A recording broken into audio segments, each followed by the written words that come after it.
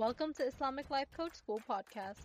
Apply tools that you learn in this podcast and your life will be unrecognizably successful. Now your host, Dr. Kamal Akhtar. Hello everyone. Peace and blessings be upon all of you. Today we're going to be talking about the difference between values and virtues. And the prompt for this podcast came from a recent lecture that I was listening to from an Islamic scholar. He was basically deterring against values, and for good reason. Initially, I was kind of surprised because the word values is used very commonly, even by me. I teach a lot about what we should be aiming towards as goals and destinations. I myself aspire towards the highest values that I can create. But what the scholar was saying, and it's so fascinating to me, was that the notion of values in the Western world leaves behind the highest authority, that is God. When we chase values as defined by the culture, we tend to forget the divine. And I think there's a lot of truth to that. So to me, it becomes very important to define the distinction between values and virtues because we hear a lot about values in the current feel-good culture. While having values is an excellent notion in itself, I think we can elevate our experience behind our values and goals just because of our faith system. Value is considered to be something you measure against yourself, against your own internal moral compass. You can have a value of respecting others, or you can totally value disrespecting others. And I won't be the judge of that. It just happens to not be my value. I don't want to be disrespectful to others, just like I don't want others to be disrespectful to me. This is based on my own internal moral compass. But the problem is that the internal moral compass is subject to change, rather quickly these days, I might add. And this is all based on social media and ease of access to the newest trends. There is so much hype about identifying your values. Make them really clear. If you don't know them, you don't know where you're going, what you're doing, where you are aiming.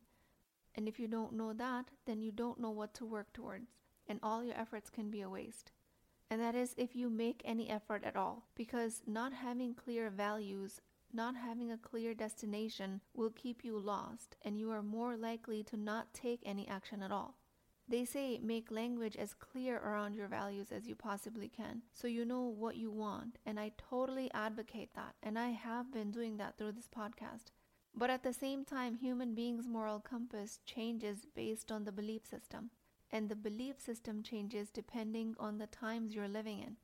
So if the internal moral compass is ever changing, then it's important to anchor yourself against some non-changing values, and that to me is provided by the guidance in Islam. When you clarify your values and goals, and if you strive to keep it within the bounds of Islam, then you can decide to elevate your intention behind your actions. Then the actions can only be for Allah. Just by that intention alone, it can become a virtue. So how I define the difference is going to become more clear in this podcast. But what I want you to practice this week after you listen to this podcast is to attempt to elevate your intention behind every action you take to be for the sake of Allah. Just like any habit that we try to change, it's not going to come naturally at first. You're going to have to remember and repeatedly remind yourself. But eventually, the elevation of intention will become a habit, inshallah. So a goal or a value could be that I want a certain qualification, or I want to serve people. I want to earn money so I could be a contributing member of society. But at the same time, we are encouraged to stay away from the Western type of thinking around achievements. And yes, I agree, there are some material type of achievements that you can work towards with no end. And we have to come back to remembering and keeping the metaphysical in mind. We as Muslims have to keep the hereafter in mind. So then having a value in itself based on your own internal moral compass of creating money in the world based on your talents, your ability of mind, your able body, your value of service and contribution to the society, that in itself is not a bad thing, but it's also not the best possible thing. If you have a goal of making $100,000 a year income in your professional career as a Muslim woman, then how is it that this is not a materialistic goal? And the answer to that is a big part what you need to do to make this a virtue or a non-material goal is to answer why you're doing it. The more elevated, higher quality that answer is, the higher the chance that your seemingly materialistic goal becomes virtuous. I tell you guys that money is the token of exchange of service. If you aim to generate $100,000 or more a year in income through your professional career, whether it's through employment or a business venture or independent contractor. If you set your eyes on that goal, that would mean you have to create that much amount of service in the world for somebody to pay you that much money. As an employee, you would have to create that much service for somebody else's workplace, for them to then pay you that much money. As a business owner, you would have to create that much service for your customers, for them to then pay you that much money. So in that case, if A equals B and B equals C, then A must also equal C. And I love simple math. So in this case, your goal of 100K a year, and this money equals the service you generate, so the goal equals the service you generate. Point here is that coaches, leaders, experts, all different sorts of teachers tell you to make the goal as clear as possible so that it's a benchmark of actually how much service you're creating so that you can measure against how much money you've actually generated. Generating service for what you get paid $100,000 a year in an industry of your choice tells you with subjective factual data that that's the amount of service you've generated. Because money is the token of exchange of service. If you make 30K, if you make 50K, if you make 500K, if you make $1 million a year, no matter what the case is, you will receive money compared to the amount of contribution and service you've created in the world. And if you haven't accomplished your goal for the year, then that means you get to think about how you can optimize your service so you can reach that money goal. Again, why I'm trying to make the amount of money you make as a metric is because numbers don't lie. It's hard to deny the truth that you made 150K or 200K or 30K a year, but it's easy to argue with yourself that your value is service, hard work, providing for the family, and realizing your potential. All of these values can become nebulous and arbitrary and vague when the going gets tough, when the resistance to work is high, and when you don't necessarily see the results of your hard work right away. The brain wants to relax. It wants to watch TV. At that point, it will generate all sorts of excuses that will make you forget all about these values, or at least start to compromise on them. So you'll be finding yourself pushing against trying to justify these values over and over again so that you can keep generating energy. But it's going to keep consuming energy. So instead, the brain will offer excuses that will sound factual, like I did enough, I contributed enough, I worked, and that's all I can accomplish of my goals. But when you make money as a marker, it becomes harder for the brain to create vagueness around it because money is tangible and subjective. So our goal of 100K worth of service in the world is as clear of a goal as we can get it because we have a solid system to measure it. Once we have that clear goal, then we can transfer our energy into focusing on the process. But then again, back to my original question, how to not make this 100K goal materialistic? Must you work for a non-profit? Must you only teach Quran for your goal to be honorable? An easy way to turn your goals and values into virtues is that you elevate your intention behind them. All virtues are values, but not all values are virtues. Value of respect, tenacity, service, tranquility, pride of hard work, dedication to using your mental and physical capabilities, all of them make excellent values. And as seen, they are based on high internal moral compass from the current culture. But they become virtues only with the intention that you execute all of these tasks for the sake of Allah. If your values have been attached to the money you make, or you're doing it because I'm telling you that it is one tangible way to create an inordinate amount of service in the world, in a way it will help you break your limiting mindset around money. And when you have gone through that level of coaching, then you can make that value into a virtue by making it less tethered to this world, by elevating your intention more and more behind it. There are 3 levels of intentions behind each action you take. The first level is for yourself. The second level is that you do it for others, including the global benefits of the world, plants, animals. The third and the topmost tier of the intention behind your action is that you do it for the sake of Allah, and only for the sake of Allah. That can include becoming a pharmacist, a technician, sweeping floors, doing laundry for the sake of Allah. So again, 3 tiers of intentions behind goals: for yourself, for others, and the third tier is for the sake of Allah. So initially when I started to apply this on myself, my brain really started to break. So I'd be in the middle of dusting furniture and my brain would be like, how can this be for the sake of Allah? My value in itself is that I want a clean house, tier 1. I want my family to have a clean house, tier 2. But since the third tier was not something I had practiced frequently, that's when my brain said, this can't possibly be for Allah. It's just dusting and cleaning. But that's how I started.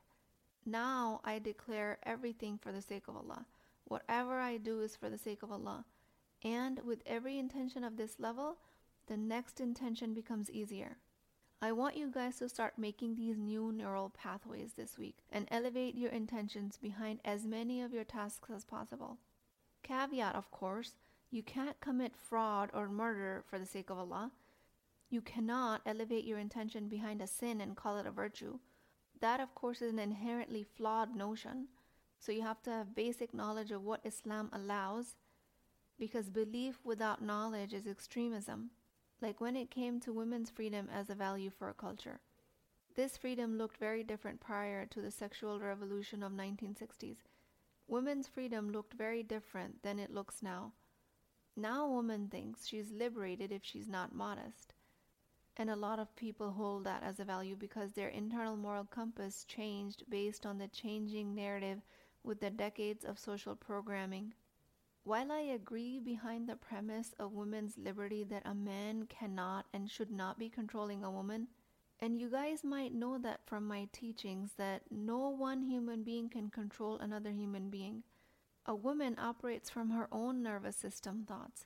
That's why when forceful control is applied to any sovereign human being, there will be retaliation, and there was retaliation.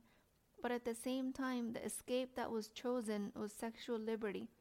Promiscuity became synonymous with freedom, courage, strength, which a lot of people hold as a value currently.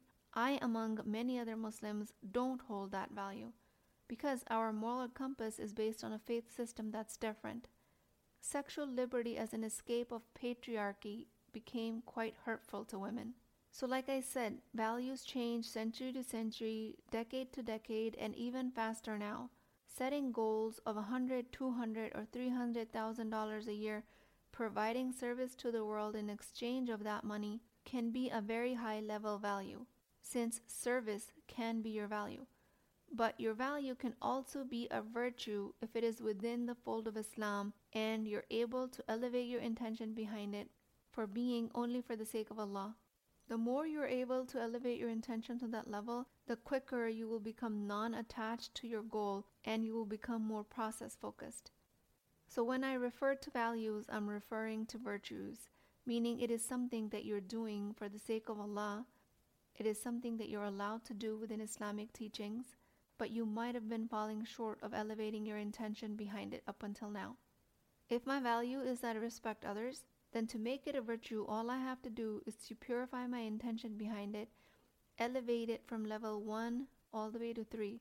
Level 1 would be that I respect others because I want to, and I'm taught to do so. Level 2 is that I respect others for their sake. I don't want to hurt anyone by my actions.